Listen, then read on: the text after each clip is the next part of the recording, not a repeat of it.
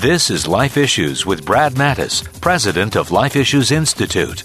I want to congratulate everyone in Kentucky involved with passing major pro-life legislation.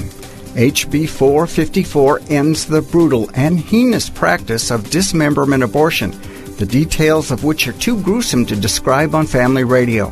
My heartfelt thanks and admiration go out to members of the State House and Senate who overwhelmingly passed this life-saving bill, and my deepest appreciation to Governor Matt Bevin, who has to be one of the most pro-life governors in the country. Everyone worked hard, and the Lord blessed your efforts. Thank you all for being an amazing example to other states, showing them what's possible when you take a bold stand for life.